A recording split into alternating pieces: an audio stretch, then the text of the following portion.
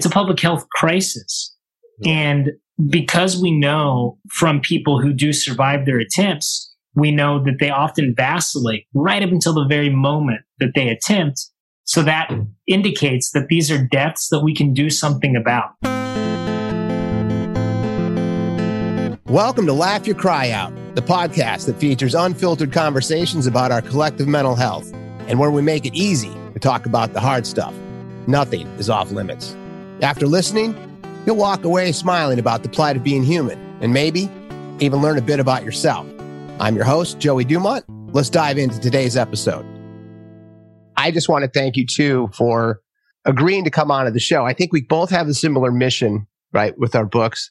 But I've had, and I don't know how you've fared. I don't know if you're not doing a podcast, but it's been difficult to get guests to come on and talk. And obviously part of that is like, hey, do you want to come on the show and talk about anxiety and depression? They're like, yeah, no, I don't think that's not the goal. So thank you for that to start with. And then I did want to just start with a little bit about this. I really enjoyed the book. Thank you. For a lot of reasons. I think it was brave. I think it was well written. I think as a therapist and a pastor and a co-sufferer, which, by the way, I've never seen on a book. So that was cool. You have a very different and unique perspective on the depression, specifically because I call it the depression because my mom calls it that. I love that. Yeah. It's kind of like, are you smoking the pot? Are you drinking the booze? You know, all of those pieces. The pot. The pot. Yeah. So where did you come up with the co-sufferer piece? Have you seen that before? No. Yeah, me neither. No. You know, I hadn't. And that was actually something, the kind of language around that. I can't remember. It's somehow, I put it into a sentence somewhere. And I remember my editor saying, you know, that is something we're going to want to use as we describe, right? Yeah. Your perspective of who it is that's writing this book, and just which I thought was, you know, brilliant move on their part, only because, well, for a couple of reasons, but one, I get, you know, messages now from people all over who've read the book, and it touches my heart every time when someone will sign, you know, your fellow co-sufferer and then say their name. Yeah. And what I love about it is it's taking this thing, like you just said, you know, you ask people, do you want to come on and talk about depression and anxiety? And people are like, no, steer away. This thing that those of us who struggle with, which so often is done silently, the realization that not only do we not have to do it silently, but in fact, maybe we can find some camaraderie with one another and be able to say that actually, because we've experienced this, that bonds us together.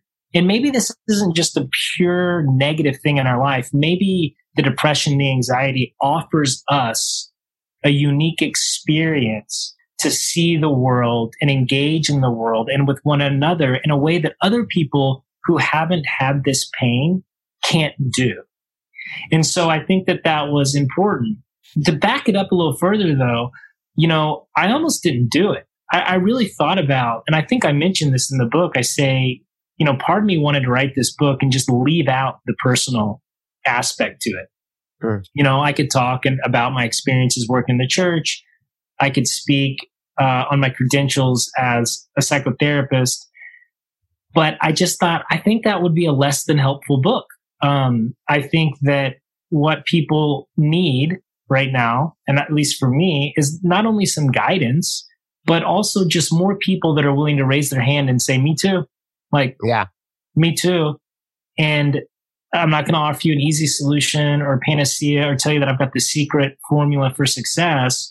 But I would like to say I understand your pain. Me too. And I want to highlight the pervasiveness of these issues, but I also want to highlight how treatable they are. Well, thanks for that. I mean, that's the brave part about any of these stories, right? I think that as a clinical psychotherapist, you could have said, here's my purview. And then as a pastor, here's my purview, and talk about those specific experiences.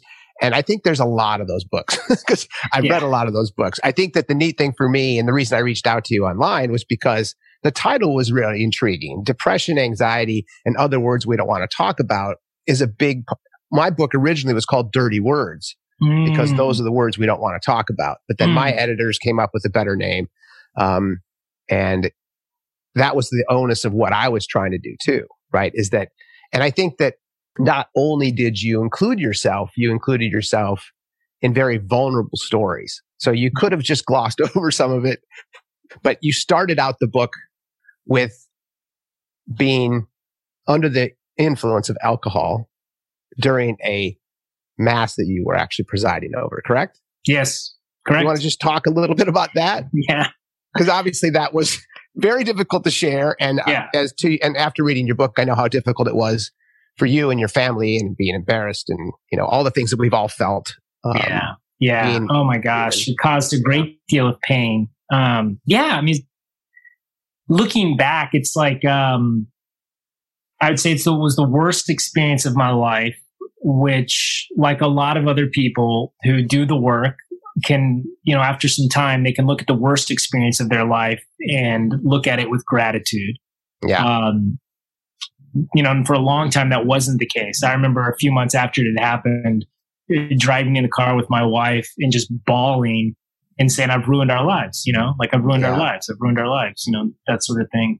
But yeah, what happened, I got to a point when I was working as a priest where I'd suffered from depression and anxiety most of my life. But as I tell in the book, I didn't really seek treatment for that until my early 30s and experienced a great deal of healing. But because these issues are chronic, they have to continue to be dealt with continually. It's not something that you do and then, I'm finished, right? All done. Now, all done. Now I can just treat my mind and my body however I'd like and, then just assume everything is going to be okay. They have to be actively managed. And I got to a place in my career where I was striving to do too much. I was, first and foremost, a husband and a father to two young boys. I was writing, doing all these sorts of things and just completely burned out and really, really unhappy.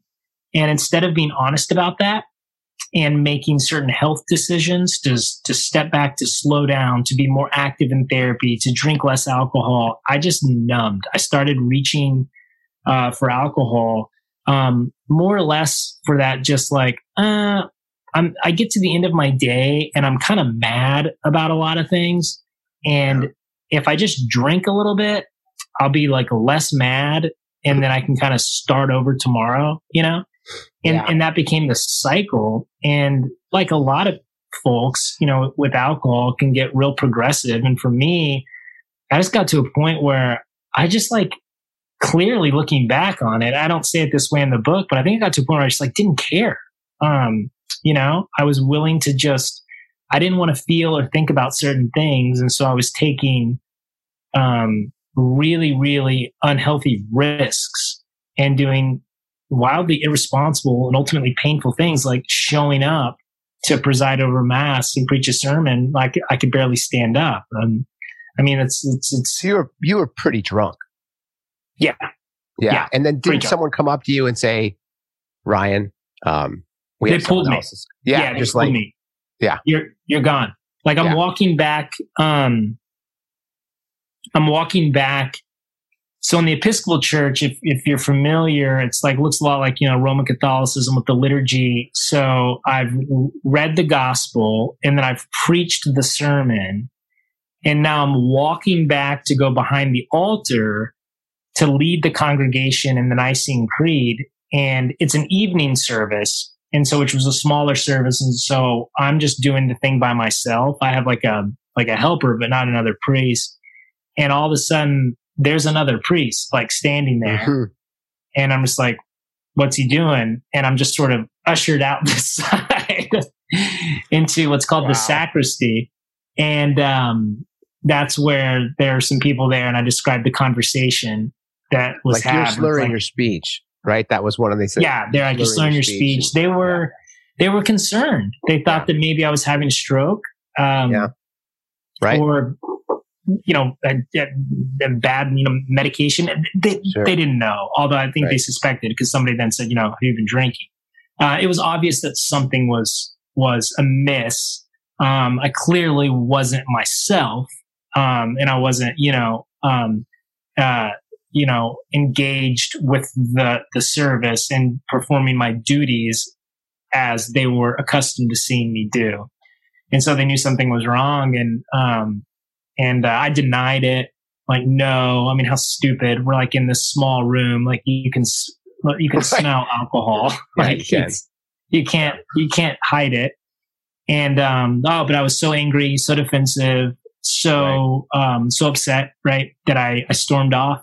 I wouldn't even let someone drive me home. I drove home drunk. Oof. It was terrible. Yeah. But that ultimately led to, not wanting to deny it. Right. Yeah. What's the point? But then saying, okay, it's time. Something has to change, and I've got to do some real work here because I'm pretty unhealthy. And is that then where, everyone has a moment, right? For me personally, and it sounds from your description of alcohol and how you've gone to AA and you went to rehab and all those pieces that you still have yet to identify when you talked about when you go in and say, hi, I'm an alcoholic. I'm Ryan. I'm an alcoholic. And I went to AA meetings with my little brother because I wanted to accompany him to see kind of how they were. And they said, you can't walk in this room unless you're an alcoholic. And I said, okay, fine. I'm Joey and I'm an alcoholic. I'm an alcoholic. It wasn't even a lie because it was, and the reason I'm sharing this story with you is I was in the ad business for the last 20 years and we, as an industry, drink a lot. So it was parties and conferences and dinner parties and hotels and, penthouses and blah, blah, blah. And so I was always drinking. So I was like, if you look up, in the book, like, what does it mean to be a drinker? My little brother drank copious amounts every single day until he was dead, just all the time, raging alcoholic. And so I'm not an alcoholic because I only have, 6 cocktails at night when I'm hanging out with my buddies. And you're like, well, that by definition, Bill says you meet you're criteria. An alcoholic. So I didn't have a problem with it, but I like you still I don't identify that. I don't introduce myself as an addict or an alcoholic. Even though I did fit the descriptor, that I was reading. And I had a similar experience, not at a church, but it was after my children were born. I have 2 little boys as well, and they're 2 years apart. And I think at the time it was my buddy's engagement party, and I'm not a scotch drinker, but we had this very fancy schmancy scotch bar. And so they're like, Jumont, you got to try it. Here's 3 fingers. Try this. It's 25-year-old scotch, or, whatever the cool stuff was. And I was like, okay. So I'm drinking it. And I remember my wife was looking at me like, okay, that's your 3rd one. And it's been like an hour. You should probably slow down. And we were going to her cousin's party for their little boy the next day, who was my son Kingston's age. And so she's like, you're going. So I don't care how much you drink. You're going tomorrow. And I was like, I'm great, babe. I'm fine. And I just got hammered. And so I don't remember getting home. We took an Uber home. I woke up at 3:30 in the morning. That whole, you just wake up and you're like, oh shit, I don't know where I am. And then you realize, and then there's that tension in the room with your wife. It's the worst. Yeah. You suck. She didn't say it, but she was not happy. And so then 3 hours later, I remember waking up. For the rest, I just couldn't sleep. There's so much anxiety rushing through my body. I was like, oh my God, what did I do? Yeah. Because I felt so bad. And then I talked to my wife, and then I went back to sleep and had all these nightmares about bad stuff that I was doing. And my brain was catastrophizing at that point. So I remember when my wife did wake up, I was like, babe, what did I do? She's like, and she knows that I have issues with depression and anxiety. And so she immediately said, babe, you didn't do anything. You just got drunk. And you said you didn't want to do that anymore. And I was like, yeah, you're right. And you're going to this party. I was like, okay. So I love your wife. Oh, she's great. And so then she took me to the party, and I remember getting there, and there's all these wonderful people, their cousins and friends and family and all that, and presents and children and squealing of kids, and I'm just like, I'm going to die. I had the worst hangover. And it wasn't just the physical, it was all of the mental, they call it anxiety or freeze frame shaming or whatever was going on. And I just remember saying, babe, I can't do this. I'm so anxious right now that I can't communicate. So I went into Alex's room, this little 3-year-old, and I curled up in his little race car bed. Oh, wow. And I went to sleep. And that was it. And my wife came in like 2 hours later. She said, babe, are you okay? And I said, no, I'm not okay at all. And she said, do you want to go home? And I said, no, I'm cool. I said, but I am never drinking again. And she's like, wow. Okay. Like, sure. And I never did. I never touched another drop of booze after really? That. I was just done. I was like, I can't. I used to be a martial artist and I had a bad temper and I had an upbringing that was less than optimal. So I had some issues around anger and ability to fight. And so like my nightmares were that I beat somebody up, you know, and that I was going to jail and I now have kids. And so I was like, oh man. And you touch on something in your book too about self-love and the importance of self-love. And without it, you can't love someone else. Right. Mm-hmm. And that was kind of where I was like, oh, okay, I got to figure this out. And that's when, that was I even went to my therapist. I was seeing therapists at that point. And I told her, I said, I don't deserve this anymore. She's like, oh, thank you. Oh, you know, yeah, you so didn't. I didn't deserve it anymore. I was like, I'm done with this level of abuse, right? The self-loathing has to go away because I do love myself enough to be in love with my wonderful wife and my little boys. And so that was the moment that hit me. And I know that from reading your book, that was a very similar thing. You know, you were talking, and I'm jumping around your book because my brain is great. You were reading, or you were watching Daniel Tiger with your kids. And I watched Daniel Tiger with my kids. So I remember that vividly, like, oh man, that was so cute. And they're so innocent, you know, and all the cartoons reflect on all the best things about the world. Yeah. Love and friendship and parenting and, you know, and all of that. And Curious George is the same thing. And I really loved Curious George. And I was jealous of the yellow man in the yellow hat because he had a penthouse in Manhattan. And then he had a good life. Place in the Berkshires. And, you know, he had like a hang glider and all this cool stuff. But I remember just thinking, okay, that's another reason I connected with you when I read your book because, you know, you're obviously a younger man, but you have 2 little boys just like I do, a very understanding wife. And then you decide like, I have to go to therapy. I have to go to rehab. Yeah. That had to be one of the biggest heart-wrenching decisions of your life. Oh right? My gosh. Yeah. That's game changer. Like that's like, you have to be away from your family for a month and you have to tell people that you're a mess. Yeah. And all of those, you know, insecure pieces crashing down on you at once. All of it. Yeah. It's this, and saying out loud, right? Like all like, at least at that time in my life, those struggles that I was having were the most painful that I had ever been through. And they were intimate. And to do what I needed to do necessitated that I spend some time apart from my family, which not the end of the world, but very difficult, especially young boys, right? For that period of time. And it was going to be a semi-public kind of thing because of my role in the community. It was like everybody knows, right, what's happening. And so there was that level of pride. I think that pride that like the evening that it happened, I'm like, this isn't even happening. You guys are crazy, you know. to the next day, like, no, it happened, right? To then being like, I need help. And added to that was like, in my mind, at least the way that I thought about myself back then, which was so wrong, was that it's like, I'm supposed to be like this leader to a certain degree in the community. So like, I can't be the one, right, that's got this problem or these issues to this degree. And by going to a facility, like you're raising your hand and saying, oh yeah, no, I'm actually in pretty bad shape. And I need help. And it was gut wrenching. And it was ultimately life giving. I remember talking, after just being there for a few days with somebody. And I said, you know, in my religion, we talk a lot about like passing from like death to life, a lot of that resurrection, you know, imagery. Mm-hmm. And I said, it seems to me that resurrection appears to be happening like in this place, you know, and like in the church, like I didn't see it very much, but here I was beginning to see people, go from illness to health. And in some ways, literally passing, you know, from actively kind of choosing death, right, by avoidance of life through whatever, to saying, no, I want to live again.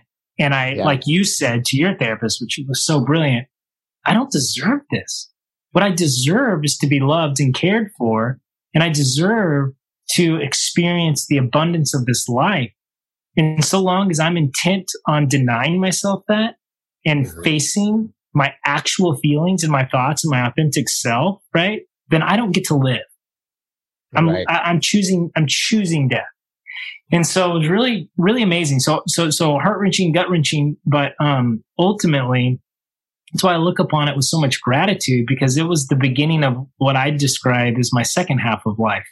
The opportunity to actually journey into the person that I want to be, versus living a more reactive life and taking life as it came at me. Just two totally different journeys. Well, and then owning up to it, like you mentioned when you got there, where you're in this very sterile environment, they're taking your temp, you're taking your blood or taking your blood pressure and all these things every hour to make sure you're okay.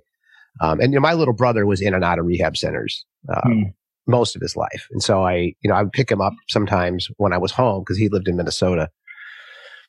And so when you were writing about how sterile that environment is and how scary it was to be in that bed by yourself, kind of like a combination of a prison and a hotel, I think you described it. Yeah. And then also the pride, that is bubbling up. I am not these people, right? They're far worse than I am, and they've been here 20 times, and they're drug addicts, and they're worse off. So I don't know if I should be here. And then when you accepted that, right? I think the story that really culminated to that transference for you was when you were with the tattooed ex-Satanist and the transgendered person, the three of you in the pew with the church, and then you nodding, along. And I think that the priest was like, okay, this guy gets this joke, man. Oh, yeah, totally. He knows this stuff, right? Yeah, he knows this stuff. And then when you walked out and kind of mentioned that you're only there for a month or two, right? And then he said, well, why are you only here for a month? And you had all these machinations in your head about what I should say or maybe what I should avoid saying. But that was a really neat moment for me in the book, because you told him you were in a rehab center. The three of you were in a rehab center. You volunteered that. And then you smiled really big as he walked away. And I think that was such a neat moment, because it means you got it, and to your point, a lot of people are repeat visitors in those places. My little brother being one of them. And the fact that you only went once says a lot about who you are and how that you absorbed it and owned it, because that's really hard to do. So kudos to you for that, dude. It's a really hard thing to accept, right? Wow. And you did that. So I was very impressed. Those are kind words, gracious words of you.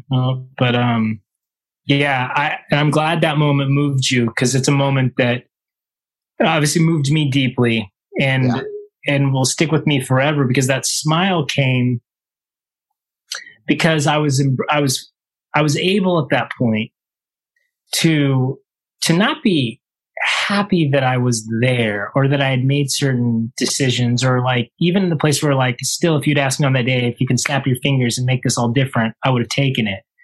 But what I was beginning to understand was that that's not how life works. So what's the point? But like, I was beginning to understand the power of radical acceptance, of saying, like, all I can do is be as authentic as I possibly can and embrace that. In fact, accept it and say, well, this is exactly where I'm supposed to be. Yeah. And be honest about it. Not try to separate myself, not try to say these people are different or these people are worse, but I am here. This is true. Yeah. And why am I here? Because I'm needing to get sober. That's what's happening with my two friends, and we're clearly misfits in this little community, and it feels fantastic. I think I'll never forget hearing them laugh, behind just walking off, and feeling like that was when I felt like, and I would have dark days after that. Oh, sure. I'm sure. But that that there was still life left, right? This thing wasn't over. No. There was hope. I was reminded again, there was hope. I think it was, for me, there's always a discussion between what's the difference between happiness and joy. And that is joy. That was a joyful moment, right? Not just for you, but for your friends. And I think that because we always talk about being happy, it makes you happy if, you get a pay raise, or you get happy if you get a new job, or, whatever. Those things are great, but there's a big difference between happiness and joy. And I think that for me is what that resonated, because it was that spiritual moment, where you remember it forever, you chronicled it in a book. And then from that moment on, again, and that's another thing too, obviously, where as a therapist and as someone who is a co-sufferer, we both know that those moments will happen again. It will. Right. And so I think what I've learned a lot with my homework is that you will have these storms, that are on the horizon, and they're going to hit you. But if you focus on the storm that's 100 miles away instead of the sunlight that's on your face at this point, right, then you're missing the good before the bad happens. So, and then when the bad happens, if you know it's coming, you can prepare for it a little more. And that's right. You can gut so much. Yeah, and then get through it. You be prepared. So much of the work, and because you've done the work in therapy, is those who battle depression tend to ruminate on the past, right? And so they replay, right, the past over and over and over again. And those who tend to suffer more with anxiety, right, trip on the future. It's like constant catastrophizing. And the reality is, both of those things take us out of the only actual existence that we have, which is the present. That's all we have, right? We're not in the past. We don't know if we're even going to have a future. Correct. But both of those, fixating on either one, rob us of this moment. And it's in this moment, right, where we can experience both happiness and joy. And the difference, or one difference in the way that I think about them, is happiness has a lot to do with external circumstances. Like you mentioned, like someone could send me, hey, here's your new job offer, or whatever it is, right, that you get, or you write something you're really proud of, and whatever, right? And the dopamine lights up. Right. Joy, right, which is more lasting, has to do so much more with the narrative that we have about our lives, right? And what we give away so much is we think that joy is dependent on these external circumstances. And if things would just go the right way, then maybe somehow I could find some lasting joy and peace. And the reality is, only ourselves actually can give ourselves permission to have that. And we have that infinite power to do that. We can literally choose it, regardless of what the circumstances are. And if we do that repeatedly, we can access that joy, even on the days when there's very little happiness going on around us or with the circumstances. Our joy does not become dependent on the external circumstance. That locus of control resides right here inside. And we give that power away. And so much of therapy, the work that I do, is helping people regain that power. That's great. And I love that you said that too, because catastrophizing was a word that I didn't know until therapy. Yeah. So that when I read that in your book, I'm like, yep, he's a therapist. So because my therapist would say that to me, I think you even touched on it, as far as if you're in poor mental health, you can take a common cold and think you have cancer, right? It's like your brain just starts to run. I always make jokes about WebMD.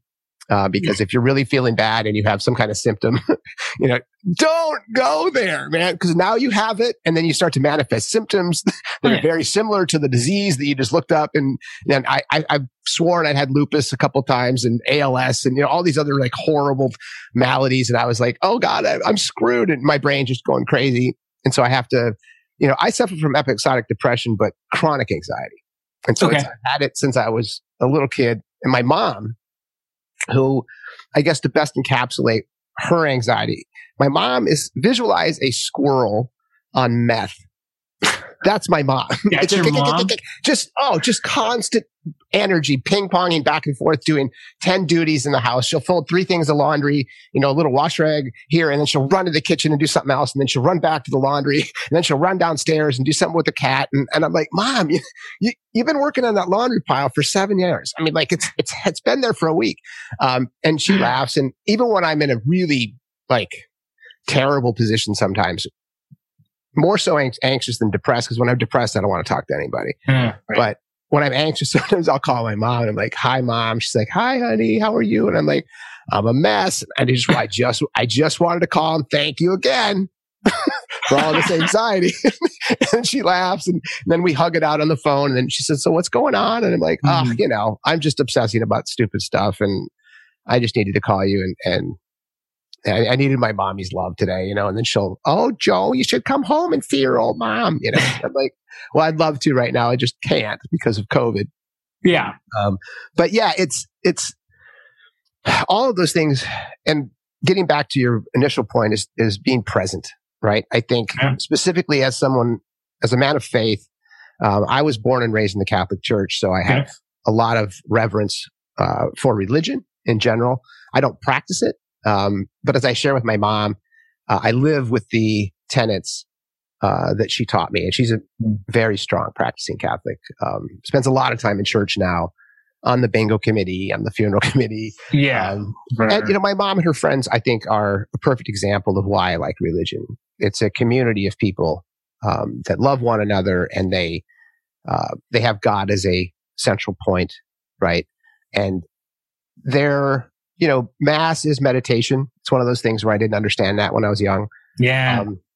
As I got older, I even sent you some of that, some of my book about my first episodic depression and what took place. And my friend Kimmy said to me, like, you have something called episodic depression. It's not, MDD. It's not major depressive disorder, but it sounds bad and you need to get some help. Mm-hmm. And she's sent me to a place called Spirit Rock, which is a meditation center here in Northern California. It's about 30 minutes north of San Francisco, Golden Gate Bridge. And it's just this beautiful utopia out in the middle of nowhere. Beautiful inlaid wood and orange pillows and all these really happy people in the lotus position. And I remember getting there and I was just like, oh my God, I can't do this. Yeah. It's too quiet. I'm going to kill myself. I can't handle this. And so it did lead me, however, to rereading the Bible, reading the Tipitaka, the Bhagavad Gita, the Quran, and then not in this. I didn't, to be clear, I wasn't reading Arabic. I wasn't reading Sanskrit. I was reading translations. Sure. But all of those, and I spent months wrapped around these beautiful texts because I was trying for the first time to look for heroes that had nothing to do with the business world, right? It was, I was 30 when this first happened. And this was after my dad embezzled all my money. And I didn't know how to deal with that. I got evicted from my home and I had no job because we were in business together. And I was just like, oh, wow. And so once you lose touch with your job, your title, I had no place to live anymore. I didn't know what I was, right? And so I wasn't present. I was depressed in the sense that I was looking back at all the bad decisions I'd made to get where I am. And then I was completely anxious about where I was going. Like, where am I going to go? Like, what am I going to do? I'm 30 years old. I'm 6 figures in debt. I'm being evicted from my home. I have no job. I have no paycheck. I owe all my friends and family all this money that I borrowed from them to start this business. And so reading these texts was a way to connect to something bigger than myself for the first time. And that's why I sent it to you, because when I went and talked to my friend Kimmy, I said something out loud that I shared in my memoir that you actually have in your book with one of your patients who talked about. She said, I wish I had cancer. Because at least people could see it. Yep. And then I could see it. I could touch it. I could treat it. And I said that to my friend Kimmy. Really? And I said, God, I wish I had cancer right now. And she said, oh, babe, you really are a mess. And I said, yeah, I am. And that was exactly that reason. It was because I didn't understand what was going on. Oh, and by the way, this just happened the other night. I never thought I was depressed because I was never suicidal. Oh. So I just assumed that if you don't have suicidal ideation, then it's not depression. It's just you don't melancholy. qualify. Yeah, you're not. Yeah, you're not good enough. right. You're not good enough depressive. Yeah, you aren't even close to bad enough. But that's something I wanted to talk with you about too, because you talked about that. You've talked about admitting to your wife hysterically that you understand for the first time why people want to kill themselves. Yeah. And you talk about it in a couple different places in the book, but have you ever been suicidal? Or is it just you're okay with dying? Right? 'Cause there's a big difference. Yeah. No, I would say that I've experienced suicidal ideation, which is imagining killing yourself. Yeah. And experiencing, as you imagine that, the feelings of relief. Correct. And so there were times with me where I couldn't see a future, right? And that's what begins to happen with depression or anxiety, any kind of mental illness, when people begin to romanticize death. Essentially, is just this idea is like, well, this pain is so great and so relenting and so intangible, like you were expressing when you're saying, I just wish it was cancer, so at least it could just be like more concrete, because then there's maybe an actual like defined diagnosis, a prognosis that seems to be more rooted in data. This, or a timeline. I think that's one of the biggest issues people struggle with mental health issues, that they can't offer these clear timelines. And so I got to the point where it's like, if this is what life is going to be like, and I don't see a solution or a way out, I can't live like this. I can't live like this. And so what began to happen for me, I think a lot of people, we know this from talking to suicide survivors, people who attempt and survive, is that oftentimes it begins with suicide is an option. It just comes on the table as like, well, I could die. And then as the pain grows worse, it becomes a good option. Then it's like, okay, if I were to do this, then I could achieve oblivion. And that is preferable, right, to what I'm achieving. And then those who eventually attempt, oftentimes they'll say, I progressed from an option to a good option to the only option. And so when they die by suicide, at least for those who survive and we've talked to, they'll say it wasn't so much about ending life as it was about ending pain. The pain, There was nothing was working, and the pain was simply too great. And that's why I find it so important, the way that we talk about this. And I mentioned this in the book, using the language of like, people don't commit suicide, because that implies a great deal of volition. And it also implies a very negative, people commit murder, or I commit, perjury, or whatever it might be. But people die by suicide. Their depression kills them, right? Mental illness kills them. And, the suicide is the way that the death manifests itself. But it's recognizing that, sure, in some suicides, is there more volition than in others? Absolutely. This isn't black or white, but that language at least gives space for the reality that these are a confluence of factors at play, right, when people die. And I just think that's really important. And yeah, again, I find it embarrassing, still, and shameful. Like, when you ask me that question, I don't want to answer it honestly. My instinct is to say no. And I say that in the book. I think a friend asked me, my instinct was to lie. Yeah.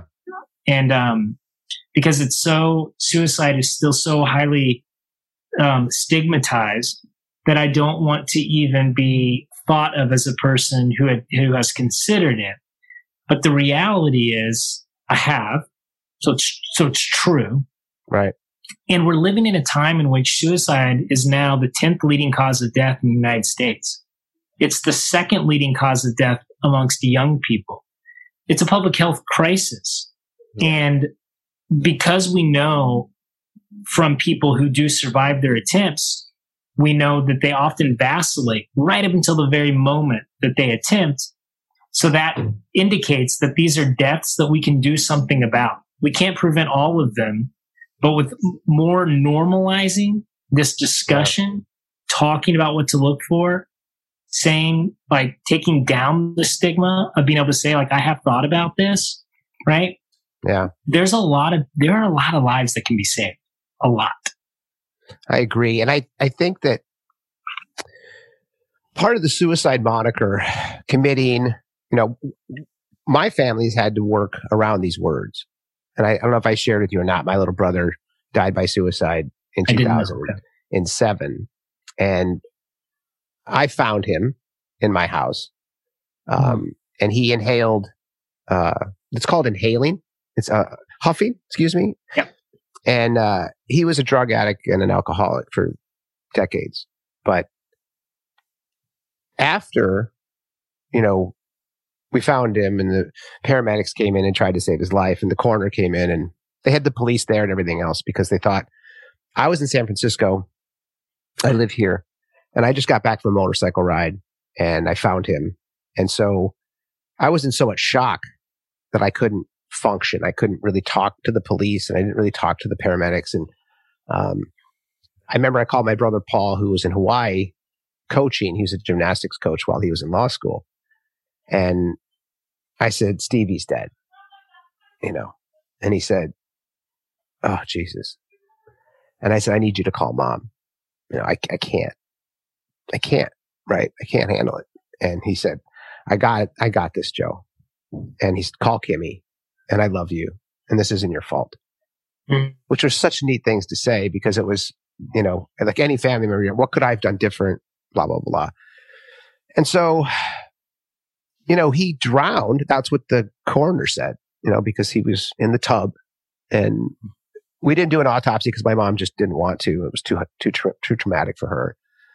And so then I started going to therapy and talking about that exact thing, which is, did my brother kill himself? And my therapist is like, yeah, he did. It's indirect suicide at the very least.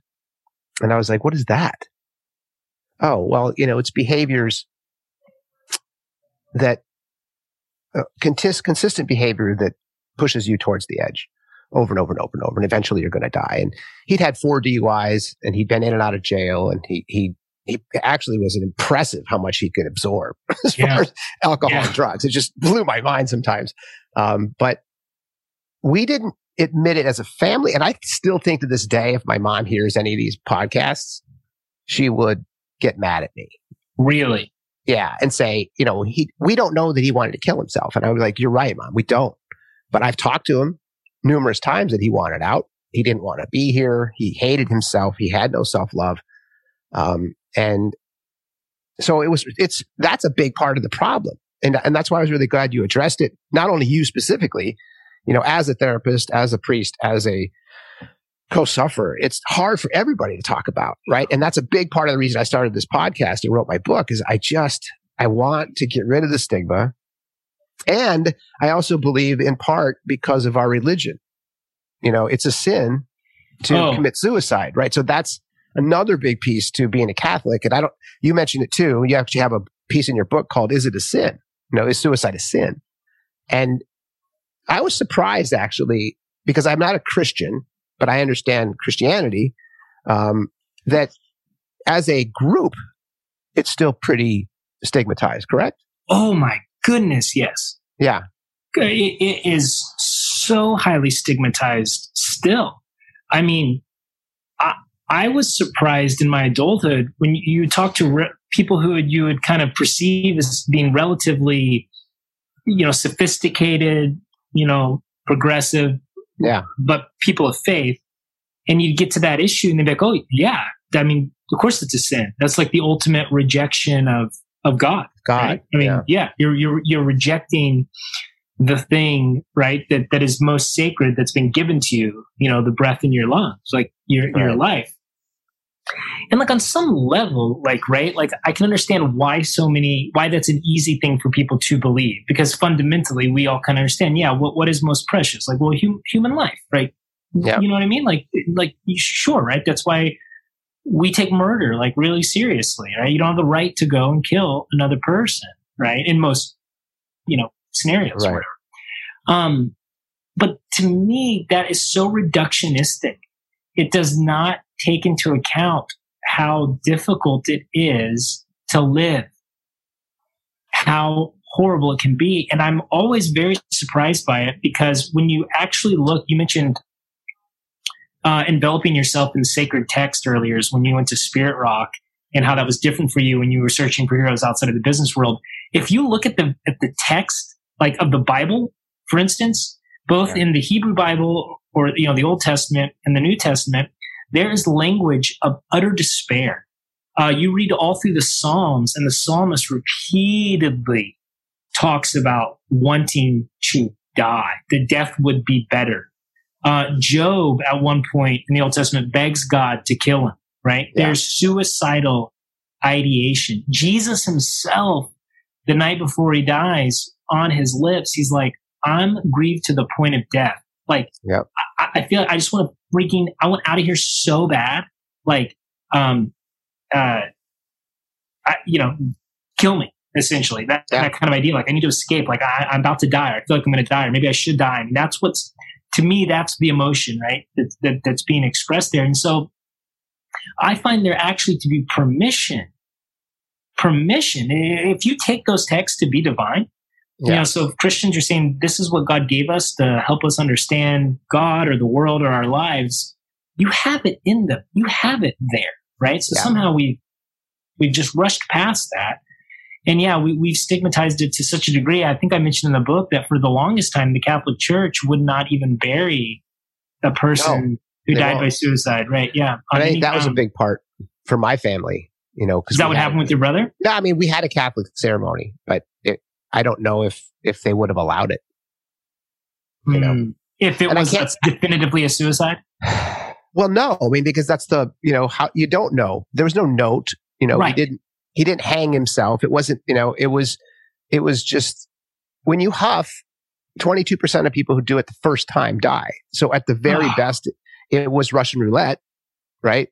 There was, and that's kind of what I had to sort out with my therapist. Is like, he didn't kill himself. But she said, I'm not saying he did.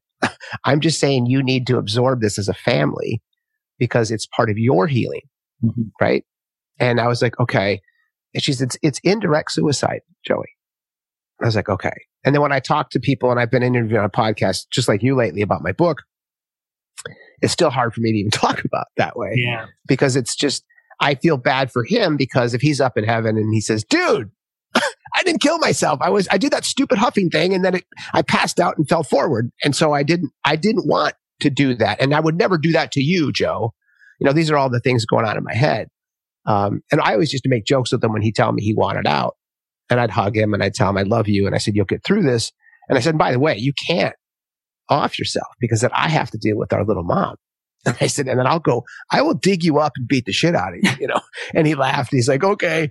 And so it was, I have this whole history of talking with my little brother about his, he was bipolar. So he was an absolute mess. And you did a very good job of kind of discussing the gradations of, psychotherapy based on abuse as a kid. And obviously there's depression and anxiety, but then there's, schizophrenia, and there's bipolar, and there's things where you hear voices, right? And you actually need medication to resolve these. This is not, my little brother could have done what I did. I spent 8 years on a couch with a clinical psychologist who understood that my father, who was a malignant narcissist, did really bad things to me and my brothers. Mm-hmm. And so we all developed, my older brother suffers from chronic depression. He's on heavy Zoloft. He's been miserable for 20 years. And it's sad to me every day, because when I come out of the hole, I think the longest one I've had recently is 6 weeks. 6 weeks. And I come out and it's like, oh yeah, yeah, because you like the sun. You're like, oh my God, the sun. I love the sun. And I like noise again. And I like people. And this is so cool. And then my brother's been in that hole for 20 years. And so it's one of those things where you're just like, oh God, how do we get through this? And for Paul and Stevie, I was, I think, lucky in that I don't have that far end of the MDD side. Yeah. And I didn't have bipolar and I didn't have schizophrenia. Yeah. And the medication that he was needing was impossible because every time the clinical folks tried to medicate him and find the right cocktail, it was almost irrelevant because of the amount of alcohol he poured down. Yeah, right. So you can't help someone that is that drunk all the time because you don't know if the meds are working, right? You can't get a baseline. Yeah. No. And that was really frustrating for my mom too, because they said the same thing when we took him in, do you hear voices? And he's like, no, I don't hear voices. Do you want to kill yourself? Yes. Well, come back when you hear voices. And my mom was like, what do you mean come back when you hear voices? He's going to kill himself. Right. Yeah. And that is a huge, we don't need to dive into that, but I mean, that's the mental health infrastructure, right? There is no buttress for people in need at scale. Right. No. We just don't, as a group, we don't have that. We don't. And I think that's part of what you talked about now in times of COVID, anxiety and depression. There's a tsunami of that coming at us as we speak. A tsunami. And you talked about, there's a piece of your book where you talked about in the 30s and 40s where children were isolated and they actually died of sadness. Yeah. Right. And that was a piece that was, I don't know if they're orphans. I can't remember the part, but it was. Yeah, it was an orphanage. Yeah. And that is isolation. Right. And then a lot of the scientists that came out of that study were talking about how powerful community is and how powerful you can't isolate, right? You cannot be by yourself in these circumstances because it gets worse. Your brain continues to attack you.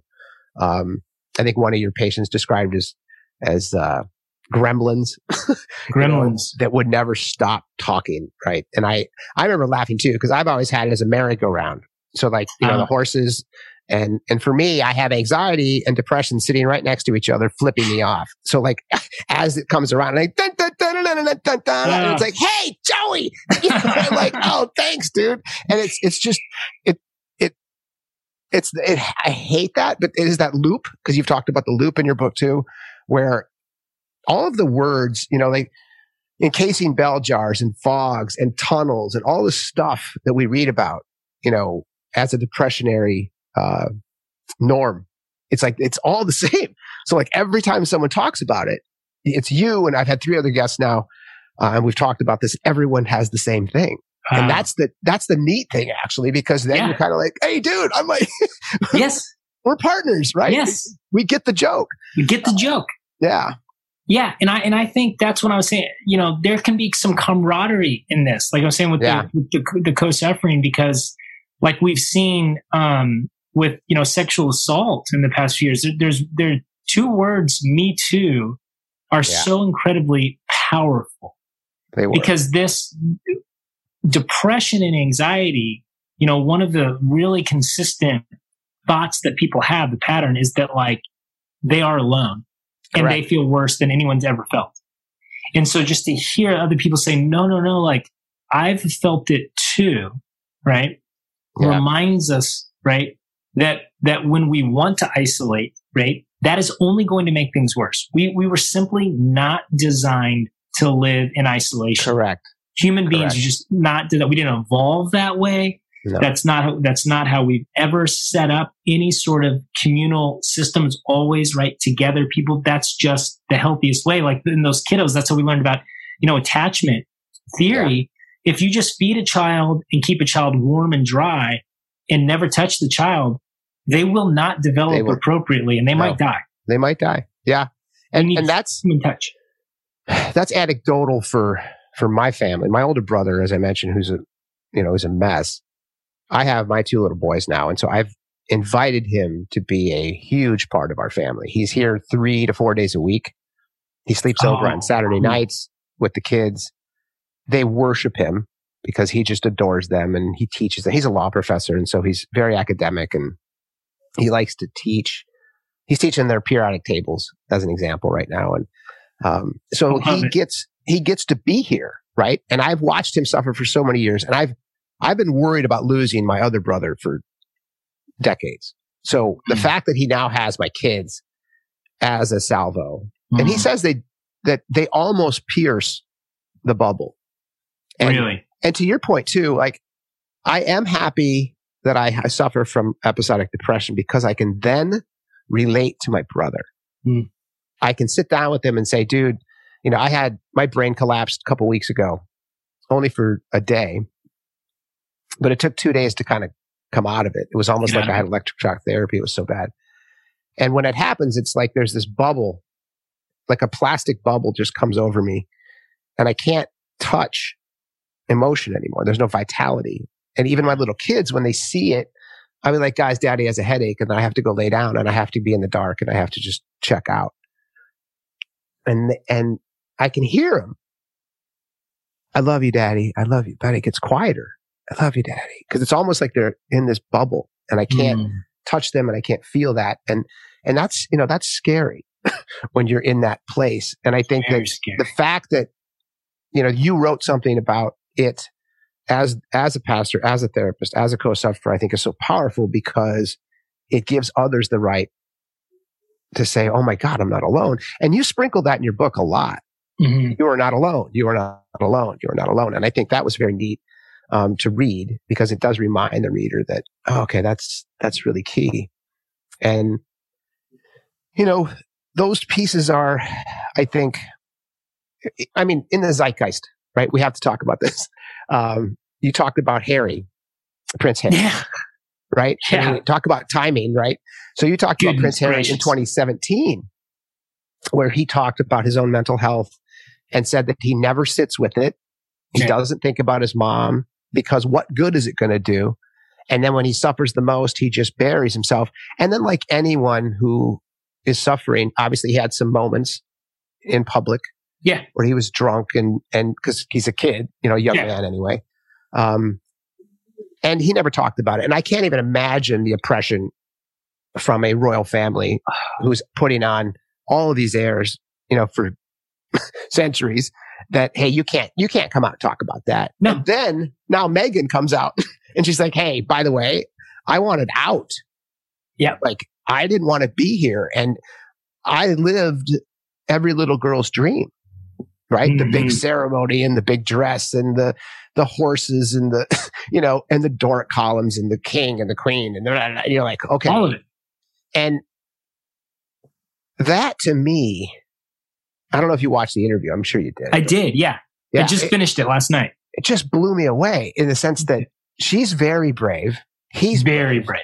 Right? To walk away from the monarchy, if you will, and then talk about this. And there's two things I want to discuss with you on this. But the first is that I think when people of status and privilege come out and talk about this, it has so much more affect. It really wakes people up, because people can't possibly see someone in that environment as depressed. Right. They have everything. They have everything. They have money, power, fame, the most beautiful clothes, the most, you know, the stuff that we know, both of us, isn't important. Right? No. As long as you can feed yourself and you got a place and there's no rain coming in your head, you're good. You're good. But she was brave and wonderful and so well spoken, and she was. And that's the first piece I want you to comment on. And then the second is the vitriol that you're seeing now coming at her. And that's another thing that scares me about putting the book out, and scares me about these podcasts even going. And I'm putting them out, by the way. It's not like, you're doing it. I'm sharing it, but I'm going to get attacked. And I know that, but it bugs me because it's just, as a culture, and I have friends online, even this morning before I jumped on the show with you, that are making fun of her and saying that she's, you know, not a good person and that she's just, you know, going for press and why do we care about Meghan Markle? Who is she? I mean, just like terrible things. And then obviously it gets worse which, you know, if you jump on Twitter, I'm sure you could see that she's the Antichrist and somehow she's right. you know, done, something well. So, I mean, what are your thoughts on that, on Megan's conversation and her place in the world and how important that was as a mental health expert? Yeah. I think it was unbelievably important because to your first question, it's incredibly brave. Mm-hmm. And when people of power, right, and wealth speak to these issues, it pierces through the lie that we as a culture tell ourselves, which is if you can attain a certain status level, right, you will be, it's all good. It's all good. Yeah. Right. Yeah. You will get the vaccine, so to speak, that will protect you from any kind of actual travesty, right? And particularly mental illness. How could you possibly be depressed or be riddled with any kind of emotional or psychological distress when you have what we all deem as like ultimate power?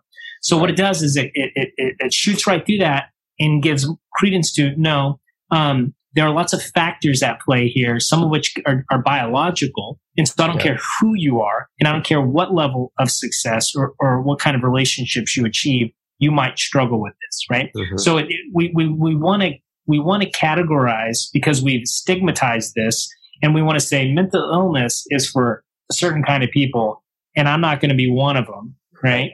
And if I can work hard enough over here, I'll never have to deal with that. Well, Meghan Markle gets up and says, I literally wanted to die. Well, that helps blow up that lie, right? Yeah. And that makes people feel very uncomfortable. But what's more important than making people uncomfortable, it's everyone who's sitting there watching that, who has felt that way and feels terrified to say anything. It just got a little less scary. Yeah. And for some people, it got a whole lot less scary. I guarantee there are people who are already in therapy because of that interview, or have already returned that phone call to their doctor, or have said to their spouse, I need help. I mean, I guarantee it. And so, like, I have chills all over my body. I agree with you 100%. I was just so happy to watch it. So happy to watch it. And I'm so sorry for her suffering, and I would never wish it upon her. But she is one of us, and her willingness to identify as one of us will help others of us get help. It's the same it's the primary reason I wrote the book. And because I thought, well, whatever platform I can have, right? Because I can only see so many people, a day. Yeah. And I'm not Meghan Markle, but maybe if I can take some of this information and put it in a medium where other people who I don't have access to could have access to it, right? That's my part. She has chosen, right, to use her platform in that way, and it will literally, right, save lives. The thing about the criticism, the vitriol that makes me so angry, and I'm sure you've seen this sentiment online, is, when people criticize her or question the veracity of her testimony, I literally said to my wife last night, I said, you know what? Pretend for a second she's making up this whole thing. I would still be okay with it because of the good that it's doing, right? So even like, pretend she's making up. That's a really good point. Yeah, I'd be like, hey, glad you did it. Thanks for choosing this narrative. I don't know, because you're still saving lives. It's not the point. Like, when people say, who cares about Meghan Markle? Like, that doesn't even make sense to me. People care. Like, they care. She's Meghan, people care about whatever they care about. But what I care about is when you're criticizing her, just like the people have said online, like, she is not going to hear it. She doesn't care. But your friends, your family, they see it. And your friends and your family struggle with these things, and you don't know it. And you're literally making it harder for them to cope. Yep. Yeah. And I think that for me, it brought up Robin Williams' death hit me really hard. Mm. And I don't know specifically why. I was on vacation with my family, my whole family, my wife and her sisters and their kids and her parents and all of that. And I had to fly out for a couple of days on a business trip. And he killed himself the night before I flew out. And I saw all the same thing on Facebook. And so I wasn't sleeping well. And it was probably 2 a.m. And, people were calling him a coward and saying how selfish he is because, obviously he has everything, fame and fortune, and, he's funny, and, how could he do this to his kids, and, all this stuff. And I just went off. It's like the first time I remember just sharing about my little brother. And I said, for those of you who haven't dealt with suicide, you need to just shut up. Mm. That's how I started. And then I said, I found my little brother dead from depression. This is how I felt. This is what happened to my family. And all y'all out here pontificating about how selfish he is and how awful he is don't understand what people are going through when they're depressed. Mm. And then as we found out later with Robin Williams, he had, a diagnosis that took him out. He was like, if I can't exercise, I'm done. Right. And he was a form of Parkinson's, Louis something. I can't remember the name. I always forget the name of it too. Yes. It was degenerative, brain degeneration. Yeah. He was going to fall apart physically. And then after, and I don't know if you exercise, but I have to exercise. Yeah, have to. Because if I don't, and you've run since you're 18. I remember that. I mountain bike and I lift weights because it's here. I have to.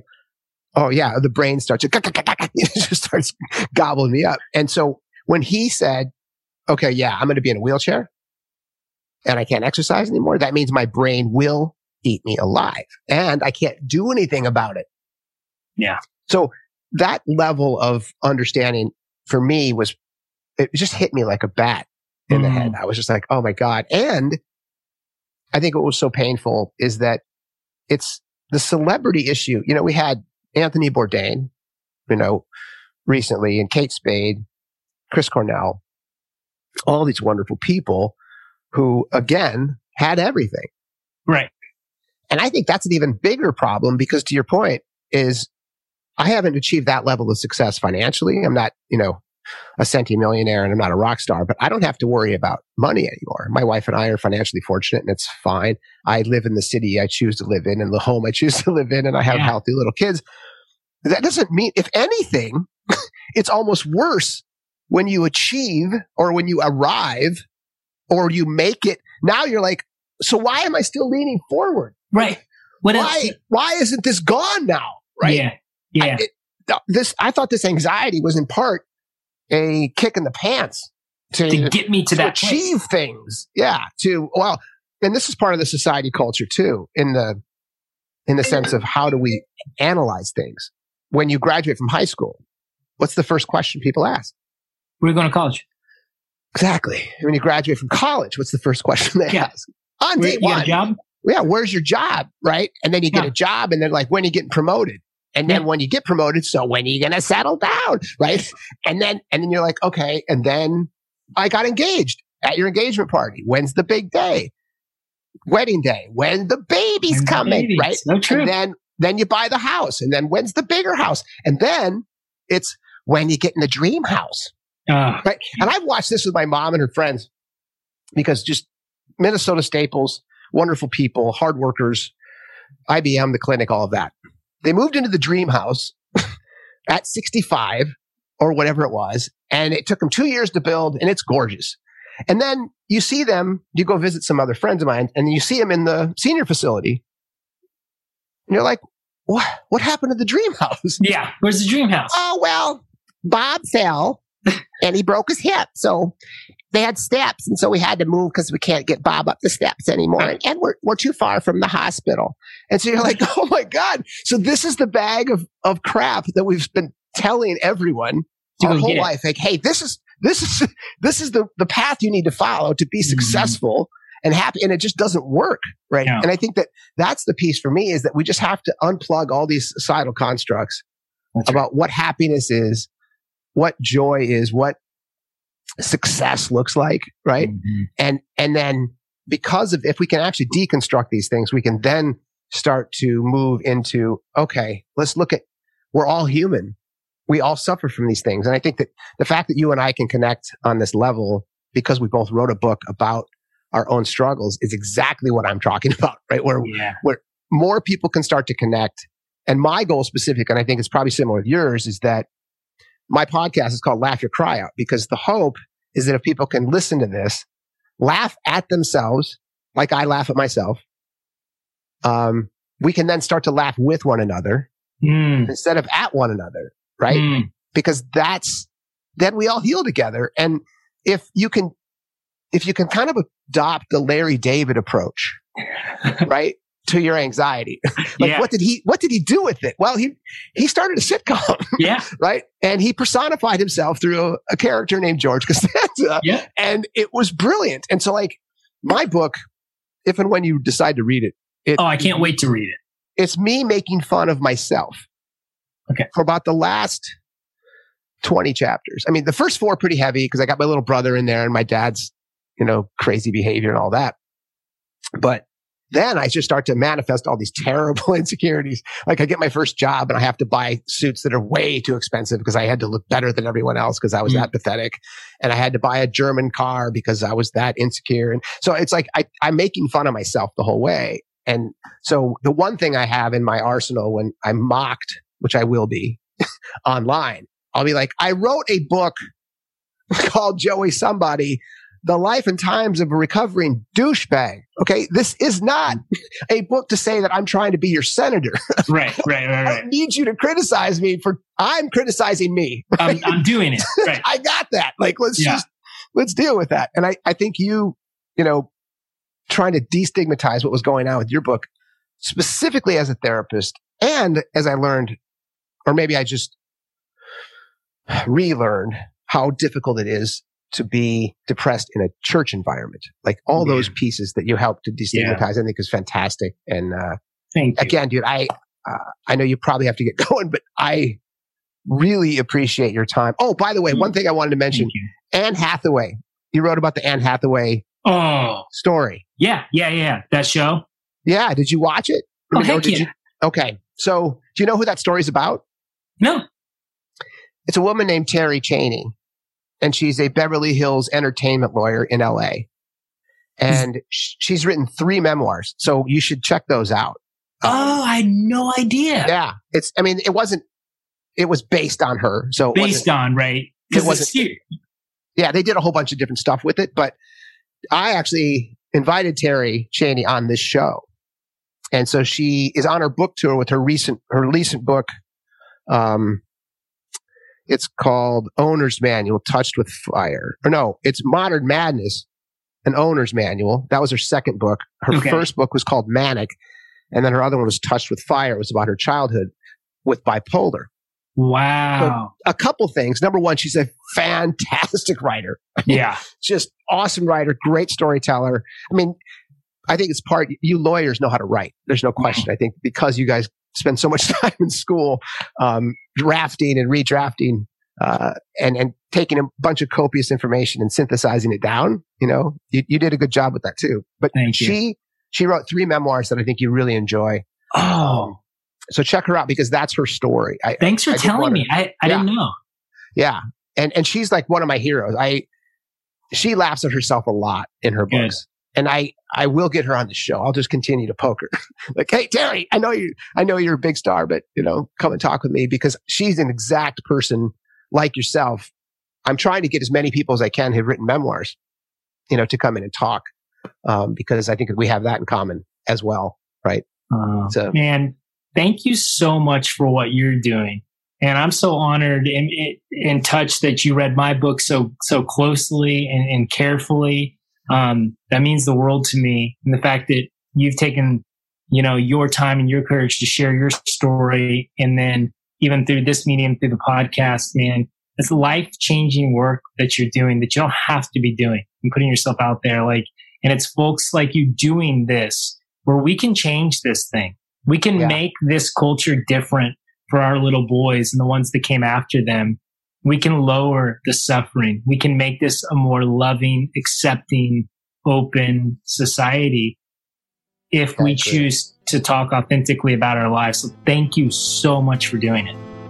Thanks for tuning in, everyone. If you dig what we're doing over here, please subscribe. And while you're at it, please download an episode or 2 and leave a review. I'd love to hear your thoughts. Until next time, big hugs.